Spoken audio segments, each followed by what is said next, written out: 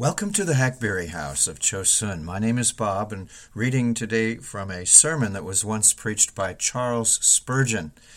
You know Charles Spurgeon, I think, the English pastor who died in, 1892. He was an evangelical pastor and writer. I think most of you know who I'm talking about, or you wouldn't be here, right? It's called The Glorious Habitation. It's number 46. In a series of messages that was created by Perry Boardman. You can go there and read these messages yourself online at Spurgeon's Gems. That's Spurgeon Gems, Spurgeon Gems with a G.com. Today's message, as I said, is from Volume 1, number 46. It was delivered on Sabbath morning, October 14, 1855, at New Park Street Chapel in Southwark. His text is Psalm 90, verse 1. Lord, thou hast been our dwelling place in all generations. Moses was the inspired author of 3 devotional compositions. We first of all find him as Moses the poet, singing the song which is aptly joined with that of Jesus in the Revelation, where it says, the song of Moses and of the Lamb. He was a poet on the occasion when Pharaoh and his hosts were cast into the Red Sea. It says his chosen captains also were drowned in the Red Sea. Well, further on in his life, we discover him in the character of a preacher, and then his doctrine distilled as the dew, and his speech dropped like the rain in those chapters which are full of glorious imagery and rich with poetry, which you will find in the book of Deuteronomy. And now in the Psalms we find him the author of a prayer of Moses, the man of God. A happy combination of the poet, the preacher, and the man of prayer. Where 3 such things are found together, the man becomes a very giant above his fellows. It often happens that the man who preaches has but little poetry, and the man who is the poet would not be able to preach and utter his poems before immense assemblies, but would be only fit to write them by himself. It is a rare combination when true devotion and the spirit of poetry and eloquence meet in the same man. You will see in this psalm a wondrous depth of spirituality. You will mark how the poet subsides into the man of God, and how, lost in himself, he sings his own frailty, declares the glory of God, and asks that he may have the blessing of his heavenly Father always resting on his head. This first verse will derive peculiar interest if you remember the place where Moses was when he thus prayed. He was in the wilderness, not in some of the halls of Pharaoh, nor yet in a habitation in the land of Goshen, but in a wilderness. And perhaps from the summit of the hill, looking upon the tribes of Israel as they were taking up their tents and marching along, he thought, poor travelers, they seldom rest anywhere. They have not any settled habitation where they can dwell. Have they here no continuing city? But he lifted his eyes above and he said, Lord, thou hast been our dwelling place in all generations. Passing his eye back through history, he saw one great temple where God's people had dwelt. And with his prophetical eye rolling with sacred frenzy, he could foresee that throughout all futurity, the specially chosen of God would be able to sing, Lord, thou hast been our dwelling place in all generations. Taking this verse as the subject of our discourse this morning, we shall first of all explain it. And then we shall try and do what the old Puritans called improve it, by which they did not mean improve the text, but improve the people a little by the consideration of the text. So first, we'll try to explain it somewhat. Here is a habitation. Lord, thou hast been our dwelling place. Secondly, if I may use such a common word, here is the lease of it. Thou hast been our dwelling place in all generations. So first then, here's a habitation. The mighty Jehovah, who fills all immensity, the eternal, everlasting, great I Am, does not refuse to allow figures concerning himself. Though he is so high that the eye of angel has not seen him, though he is so lofty that the wing of cherub has not reached him, though he is so great that the utmost extent of the travels of immortal spirits have never discovered the limit of himself, yet he does not object that his people should speak of him thus familiarly and should say, Jehovah, thou hast been our dwelling place. We shall understand the figure better by contrasting the thought with the state of Israel in the wilderness, and secondly, by making mention of some things by way of comparison, which are peculiar to our house and which we never can enjoy if we are not the possessors of a dwelling place of our own. First, we shall contrast this thought. Lord, thou hast been our dwelling place, with the peculiar position of the Israelites as they were traveling through the wilderness. We remark first that they must have been in a state of great uneasiness. At nightfall, or when the pillar stayed its motion, the tents were pitched and they laid themselves down to rest. Perhaps on the morrow, ere the morning sun had risen, the trumpet sounded. They stirred themselves from their beds and found the ark was in motion, and the fiery, cloudy pillar was leading the way through the narrow defiles of the mountain up the hillside, or along the arid waste of the wilderness. They had scarcely time to arrange their little property in their tents and make all things comfortable for themselves before they heard the sound of, Away! Away! Away! This is not your rest. You must still be onward journeying towards Canaan. They could not plant a little patch of ground around their tent. They could not lay out their house in order and arrange their furniture. They could not become attached to the spot of ground. Even though just now their father had been buried in a place where a tent had tarried for a time, yet they must be off.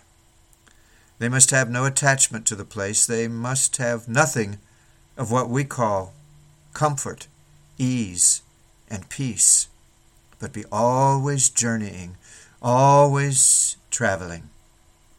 Moreover, so exposed were they that they never could be very easy in their tents.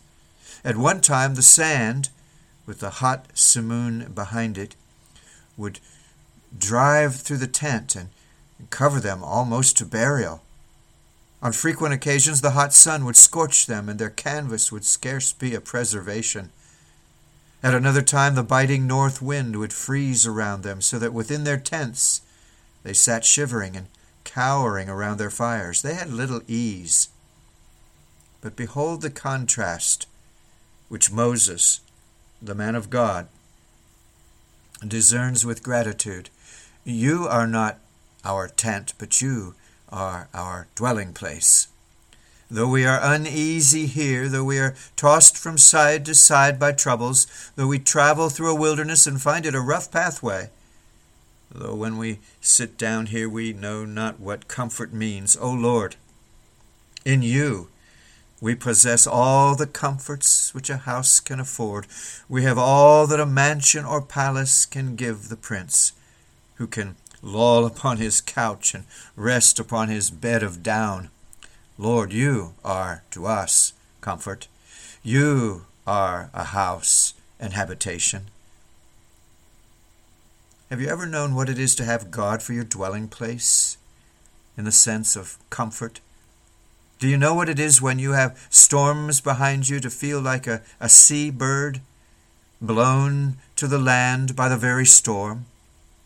Do you know what it is when you have been caged sometimes by adversity, to have the string cut by divine grace, and like the pigeon that flies at once to its own dovecot, have you sped your way across the ether and found yourself in God?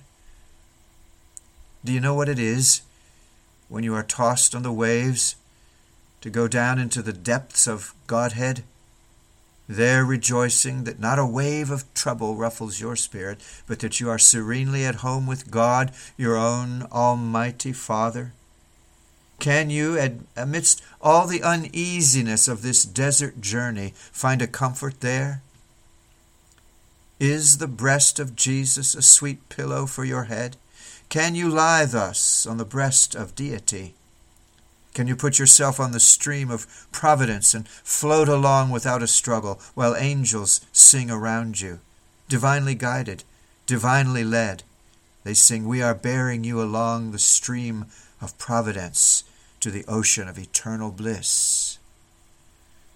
Do you know what it is to lie on God, to give up all care, to drive anxiety away, and there, not in a recklessness of spirit, but in a holy carelessness, to be careful for nothing, but in everything by supplication to make known your wants unto God? If so, you have gained the first idea, "Lord, thou hast been our dwelling place throughout all generations." Again, the Israelites were very much exposed to all kinds of noxious creatures, owing to their residing in tents and their habits of wandering. At one time, the fiery serpent was their foe. By night, the wild beasts prowled around them. Unless that fiery pillar had been a wall of fire around them and a glory in their midst, they might all have fallen a prey to the wild monsters that roamed the deserts. Worse foes they found in humankind. The Amalekites rushed down from the mountains. Wild, wandering hordes constantly attacked them. They never felt themselves secure, for they were travelers through an enemy's country. They were hasting across a land where they were not wanted, to another land that was providing means to oppose them when they should arrive. Such is the Christian. He's journeying through an enemy's land. Every day he's exposed to danger. His tent may be broken down by death. The slanderer is behind him. The open foeman is before him. The wild beast that prowls by night, the pestilence that wastes by day, continually seek his destruction. He finds no rest where he is.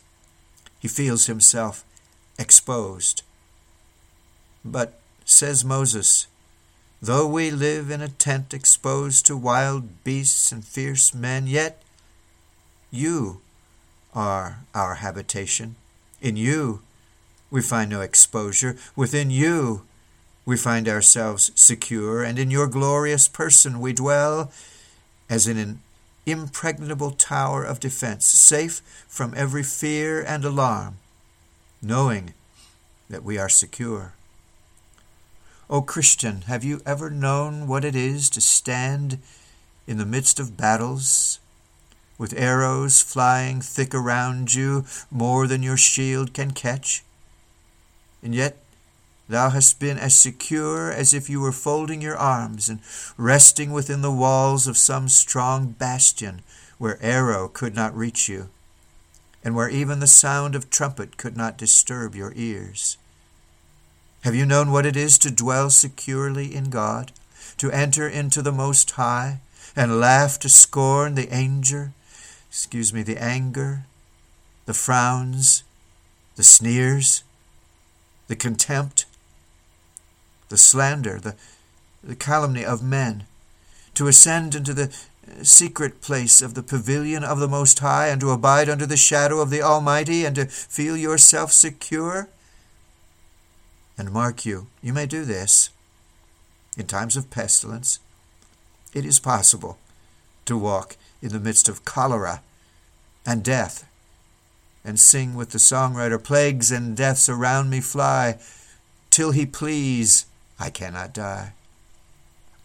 It is possible to stand exposed to the utmost degree of danger, and yet to feel such a holy serenity that we can laugh at fear.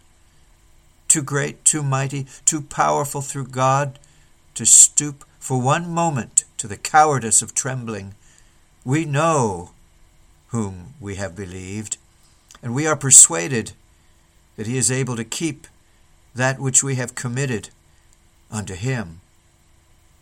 When homeless men wander, when poor, distressed spirits beaten by the storm find no refuge, we enter into God, and shutting behind us the door of faith, we say, "Howl, you winds, blow, you tempests, roar, you wild beasts, come on, you robbers." Again the poet, "He that hath made his refuge God shall find a most secure abode, shall walk all day beneath his shade, and there at night shall rest his head." Lord, in this sense, thou hast been our habitation. Again, poor Israel in the wilderness was continually exposed to change. They were never in one place long. Sometimes they might tarry for a month in one spot, just near the 70 palm trees.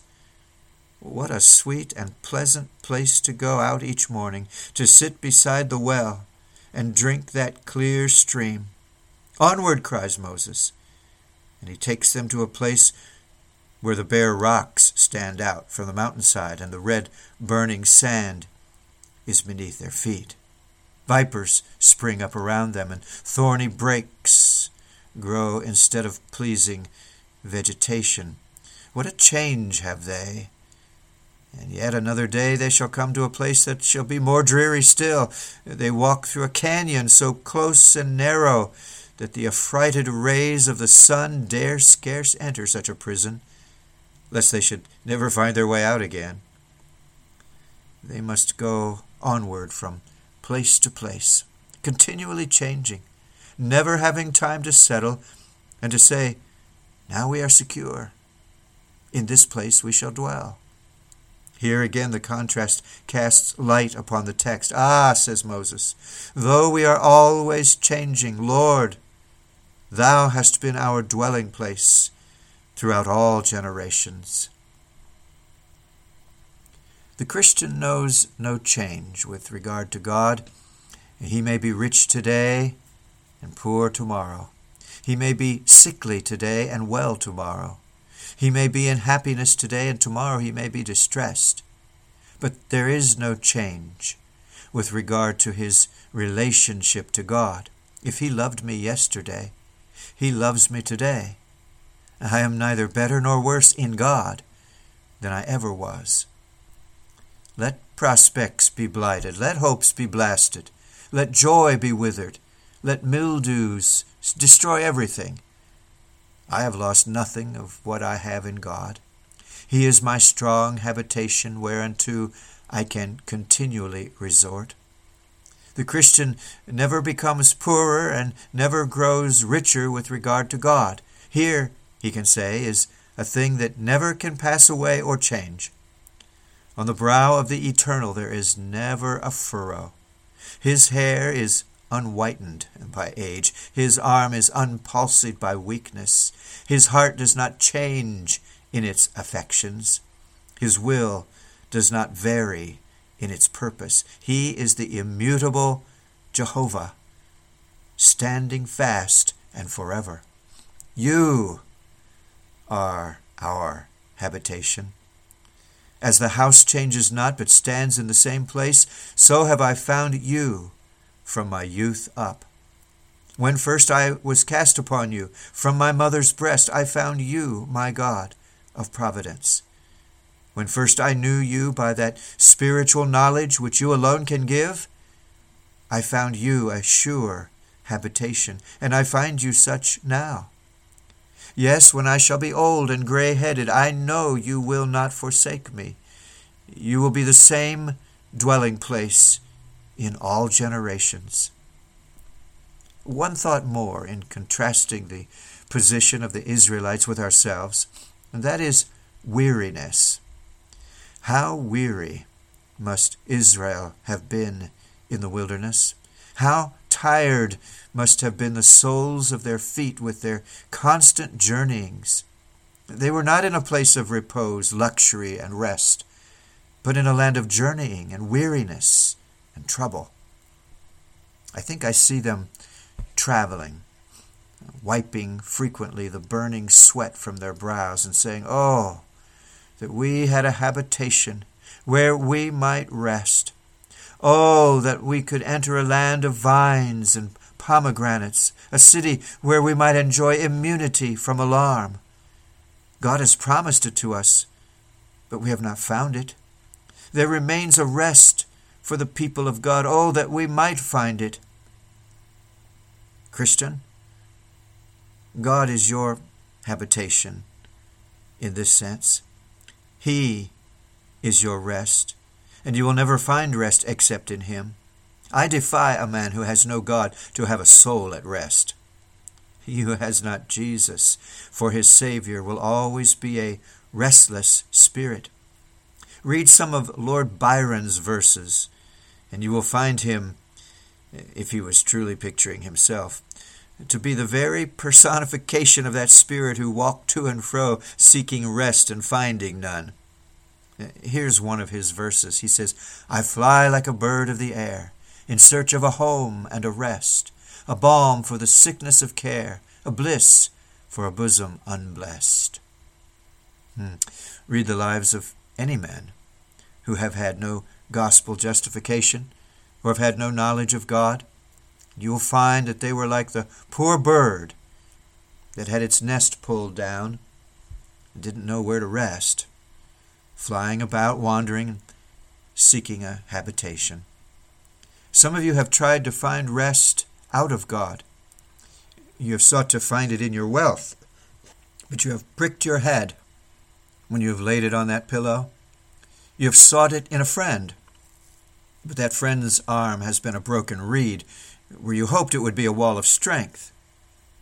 You'll never find rest except in God. There is no refuge but in Him. Oh, what rest and composures are there in Him. It is more than sleep, more than calm, more than quiet, deeper than the dead stillness of the noiseless sea in its utmost depths, where it is undisturbed by the slightest ripple, and winds can never intrude.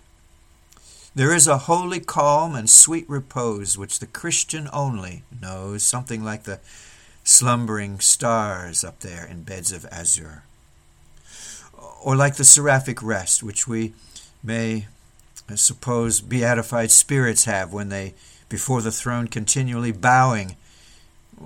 There is a rest so deep and calm, so still and quiet, so profound that we find no words to describe it. You've tried it and you can rejoice in it. You know that the Lord has been your dwelling place, your sweet, calm, constant home where you can enjoy peace in all generations. Well, Spurgeon says, I've dwelt too long on this part of the subject, so I'll speak of it in a different way. And right there, we'll have to leave him until next time. Thank you so much for being with us one more time today. Please look around the site and check out the 3,000 audios that we have, 3,400, I think, right now. Some of the church's great preachers and a whole lot of other things. I'll let you do the looking yourself, but thank you so much for being here. And this is the Hackberry House of Chosun, and Lord willing, we're going to talk again real soon. This audio is being released on the 21st of February, 2023. God bless you.